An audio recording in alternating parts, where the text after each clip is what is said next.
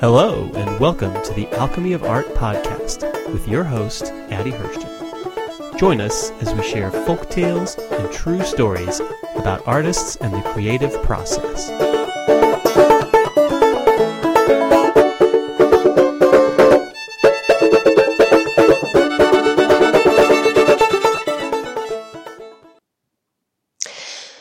The quote of the day is by Henry David Thoreau.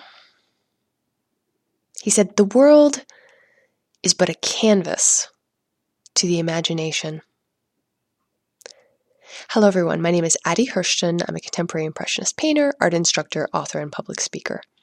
The purpose of this podcast is to share stories about art and artists to inspire you, to help you move forward. On the show, I interview artists from a wide variety of mediums so that we can learn from each other's processes and philosophy. Today's podcast features an interview with the painter David Gallup and the story of Thoreau on Walden Pond. Announcements. So I've started my next book. It is a nuts and bolts guide to painting and developing your own painting style. In one of the chapters, I have a step-by-step guide to creating a painting, kind of a 101, very simple step-by-step process. And for a limited time, you can go download that chapter for free by going to my art blog, artistaddie.com, and signing up for my newsletter. It's on the left-hand side of the page. I'm happy to announce that I will be teaching at the September 2016 Art and Soul Retreat in Virginia Beach. There I'll be doing a 2-day workshop on Victorian flower painting, as well as a 1-day workshop, The Secret Language of Symbols. So if you want to join me there, go to artandsoulretreat.com to register. Now, without further ado, here's my interview with David Gallup.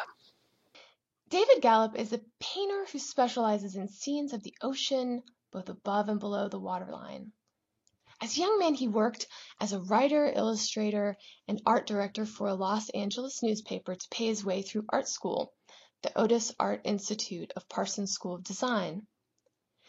David Gallup is an explorer, not just of nature, but of the introspective and spiritual connection man has with his environment. His life's passion has become a quest for new interpretations of the natural world, without leaving his roots in plein-air observation-based painting.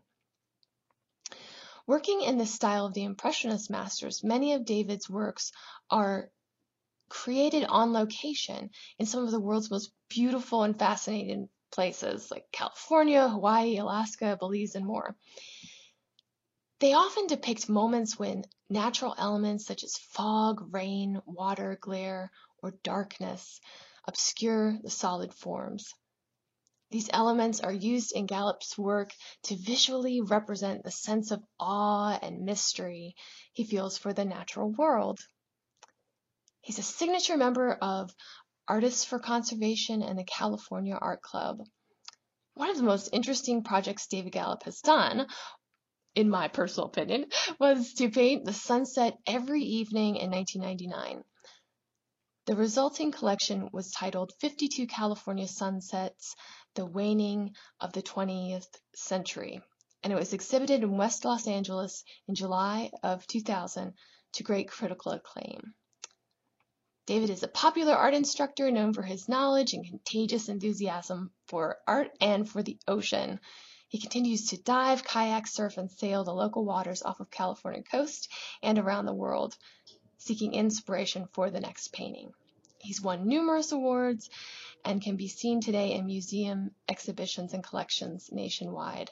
To find out more about David, you want to go to his website, which is dgallup.com. So welcome, David. Thank you, Addie. It's great to be here. Oh, lovely. Well, what's the story of how you became an artist? I think pretty much all kids, when they're very young, they draw and paint. Whether it's finger painting, just coloring stuff with crayons. And I'm kind of the story of somebody who never stopped. I'm what happens. A lot of people stop for some reason. They think maybe it's a kid thing, or at some point they quit getting encouragement on it. I just always enjoyed it and kept doing it, and I think I saw myself as an artist from my earliest memories. Hmm. Mm. Why do you think they stop? Well, I've asked a lot of people why they stop. Some people will have, if you can believe it, actually an art teacher when they're in grade school or middle school tell them that they're just not good at it. Mm. Um, Other people, they might have, especially you talk to men with fathers from the, previous couple of generations, and they'll say, oh, yeah, my dad told me that it was for girls, or it was a kid thing, or it wasn't for, men to do coloring and stuff like that. So they stop and they start doing other things, either because they're directed to, or, I can't really climb in people's heads, but maybe not everybody has that same connection to it that I do. I imagine not. So, not everybody has that same continuing motivation, but I was always fascinated with the marks that I made. I always enjoyed them. I know a lot of artists that are always unhappy with their work, and that it's, nothing's ever good enough, and that kind of. I was kind of a little bit different than that. I was always someone that, even when I was a kid, obviously not making sophisticated marks, I still enjoyed seeing what I was doing, and still the marks I make are never perfect for me, but I still get a great enjoyment out of seeing them and watching them get better. Awesome. So what's your favorite thing about painting, and why painting over another art form, like sculpture, for instance? Well, I would love if I could do all art forms. I'd love to be a musician and a dancer and a sculptor and a painter and a filmmaker and a writer. It sounds like a great thing to do, but I just need more lifetimes than that. So, Me too. yeah. So to be, to really find the joy in mastering something, we have to narrow down some choices and really focus on that. And for me, I fell in love with oil paint at a pretty early age. I love just the look of it. I love when it's piled on thick. I love the way it just feels on the palette, that the body of it. And I love the purity of the color. Yeah. In oil paint more than any other thing I've ever found. So that's why I've stuck with that one. And you obviously also love the ocean. And so many of your paintings have scenes from, either above the waterline or below. And I know you love scuba diving, and you find inspiration from going to those outings. How do you create a water scene on a painting after an excursion? Are you working from memory? How does it work? Yeah, as much as possible, I work from memory. Sometimes I think we all get seduced by the simplicity of working from a photograph. But the problem is that photographs never really do show me what I feel like I experienced when I was diving. So I'm just trying to trust myself to not use photographs, to go down, have an experience, paint from that memory, paint from, not necessarily just an instant like a camera click would do, but what was my impression of that whole dive, or what was my impression of that 3 or 4 minutes where I paused, and a school of sardines was circling around me, or what was that moment like when I saw those 2 sharks swim underneath me?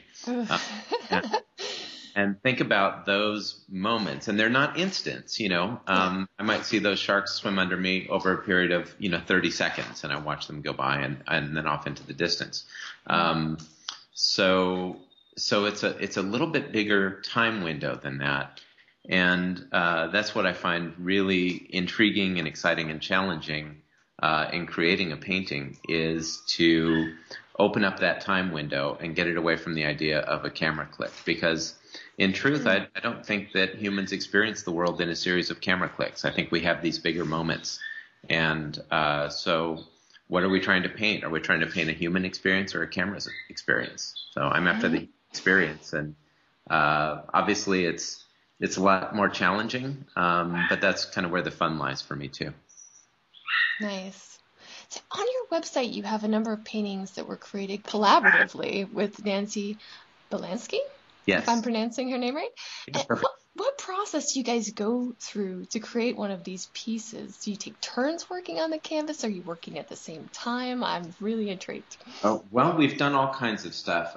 Nancy's my dive buddy, of course, and my partner in art and in life, and so we have these experiences together.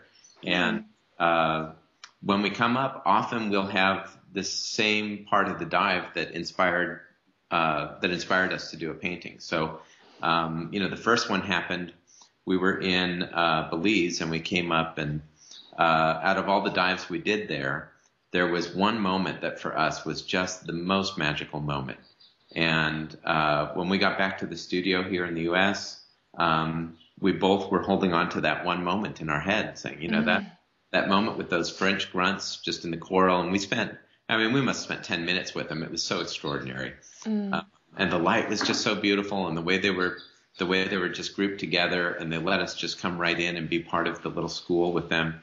And we both really wanted to paint that moment. So, I don't know which one of us said, let's just do it together, So we just started off the painting with that in mind, that we're just going to collaborate on it and sort of take turns. And I think I had another piece going at the time, so Nancy started that one. Nancy's a great painting starter too. She loves to jump in and very quickly get a whole big design down and get a lot going on.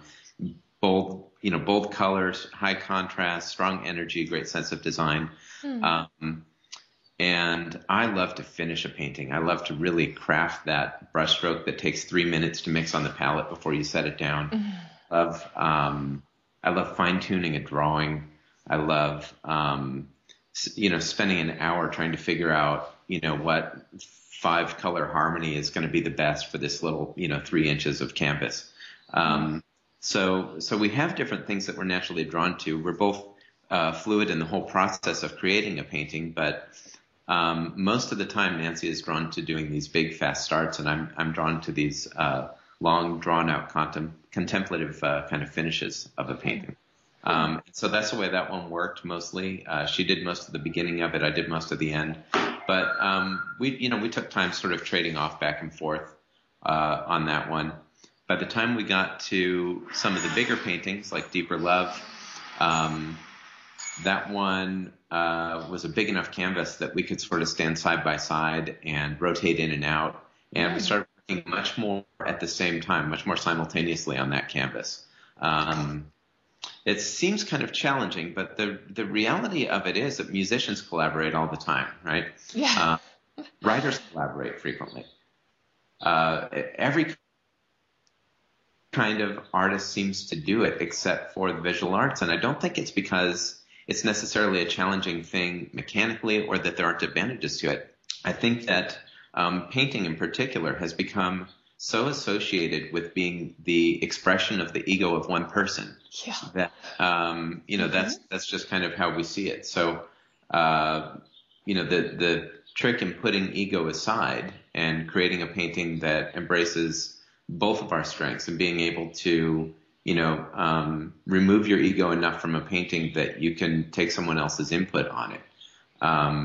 It's very much the same thing with a relationship. You're just kind of doing it with a painting. So, we will frequently stand back from a painting. The process of doing a painting, maybe not all your listeners know this, it's not so much about putting paint on the canvas. Most of creating a painting is figuring out the concept, figuring out the design, what are the color harmonies going to be, how do we want that expressed, what are the styles we're going to use, is it going to be a scumbled area, or is it going to be more smooth and finished and illustrative? Is it going to be dark and moody and mysterious, or is it going to be very clear? Those kind of things are big decisions in a painting, and most of the time and most of the process of putting a painting together is exactly that. And that's a very natural thing to have a conversation about. So as we step back from the painting to make those decisions, we're frequently stepping back together, and the decisions become discussions. And I think that makes stronger decisions. And it doesn't matter too much then in the end which one of us goes up and puts the paint on, because all the important parts of the painting are the decisions that are made in the process. Lovely, lovely. What advice would you give to your younger artist self? I would resist. If I were actually given that opportunity, I think I wouldn't say anything, because I love the way everything unfolded and kind of brought me to this place. Okay. So the idea of tampering with that, I don't think I would do. Okay. Now, You've seen the Back to the Future movies or something. Right, exactly. Give advice to other young artists, and maybe that was the heart of the question. Perhaps. What I would say is, and something that I always did, and so maybe that's why I don't feel the need to go back and say that to my younger self, but just really be pure to your vision. If you have that calling to do something, the world is going to try and put you into a pigeonhole. It's going to try and put you into an existing business.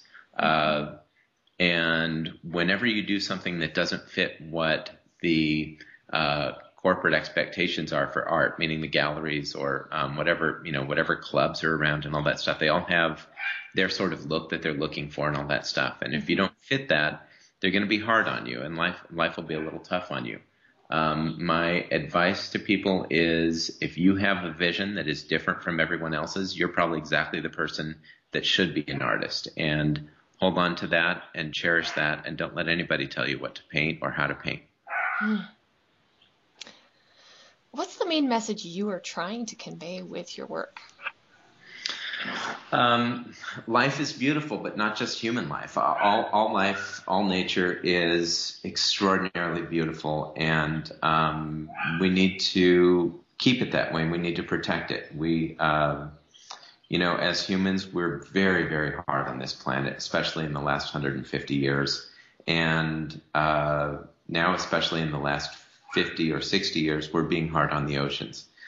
We've always been able to take it for granted that the oceans are so big that we can't mess them up, but we're starting to do it. And so as we dive around and we witness firsthand the coral being bleached, overfishing, depleting fish stocks, and then also being able to go and now some of these sanctuaries have been around, marine sanctuaries have been around for 30, 40 years, and visiting those places and seeing how everything can come back. I would just love for people to look at the work and develop an appreciation for how, yes, wild and sometimes even kind of scary the ocean can be, but in that wildness is where the beauty is, right? The same thing that makes it same thing that makes it dangerous. It's also the same thing that makes it beautiful. And we need to protect that beauty, not just for our aesthetic sake, but for mankind's existence as well, and just for leaving that resource available to all of the future generations of humans. What big projects do you currently have in the works? Well, Nancy and I just got back from 10 days diving in Fiji. We're exploring some of the most beautiful coral reefs in the world down there. The Rainbow Reef area of Fiji alone has over 400 charted dive sites. And so in 10 days, obviously, we didn't get to do all of that, but we did get a nice overview of the abundant, beautiful coral reef life in Fiji. And we're working on some paintings of that, and I imagine that'll take us probably at least a year to get those done. Wow. Oh, exciting. Things to look forward to. Yeah. This is our last question. What's your favorite art book or story? I'm a big fan of Kurt Vonnegut, and he wrote a story called Bluebeard. I don't know if you ever read that, but it's about an artist, actually. Okay. And it's a fictitious artist, a fictional artist who is dropped into a circle of real artists, right? So this character is friends with people like, I can't remember, Rauschenberg maybe, and Jackson Pollock, and he's kind of in that crowd, right? 1950s artists, and he's gotten famous, and then something happens where his work falls out of favor, and he becomes sort of an embarrassment to the art community, and he goes off. But reading that story, he is someone who started off as an illustrator, and then he let go of it and became an abstract painter, and embraced modernism and developed an eye for that. And someone asked him at one point in that story, how do you know, once you get rid of all the standards, once there's no perspective anymore, once there's no drawing anymore, how do you know what's good? his answer to that, and it's amazing that Vonnegut wrote this without being a painter, but his answer to that was, look at 1,000,000 paintings and then you can never be wrong. And it's so true. That's what you got to do. If you want to cultivate your eye, just look at paintings your whole life. And the more you look, the more you see. Oh, wonderful. Well, thank you so much, David. Thank you so much. It was a pleasure. Today's story is a true story. This is Thoreau on Walden Pond. Between 1845 and 1847, Henry David Thoreau went to live in a small cabin on Walden Pond in Concord, Massachusetts. He wanted to get away from the restrictions of society, be independent, and live closer to nature. For 2 years, 2 months, and 2 days, Thoreau successfully lived his dream of being a hermit in the woods. During that time, he thought a lot about humanity's relationship with and dependence on nature. He decided that he wanted to learn to be happy anywhere, regardless of his circumstances. I would rather sit on a pumpkin and have it all to myself, he said, than be crowded on a velvet cushion. He believed that people who look for bad things will find bad things, quote, even in paradise. Thoreau wrote a book about his experience called Walden, or Life in the Woods. In it, he urged people to carve and paint the very atmosphere through which we look, to create the world we want to see by becoming an active participant in the process of nature. The book is now famous and has influenced many people. My thoughts on this story. It's easy to get caught up in the entrapments of our everyday life, and sometimes we feel powerless to change things that we see around us, like environmental devastation, for example. Yet every choice you have made up until now has put you where you are today. And every choice we're going to make in the future is going to change the future. So if you don't care for your surroundings, make plans to change them. Only you have that power. This story and many others are available in my book, The Alchemy of Art: Stories for the Classroom. If you love this podcast and want to receive a monthly update on the newly released shows, you want to sign up for my newsletter at azirfineart.com, and there you can help the podcast to continue by making a donation on the podcast page. This concludes our Alchemy of Art podcast for today. May these stories about art and the creative process inspire you. May you find your voice.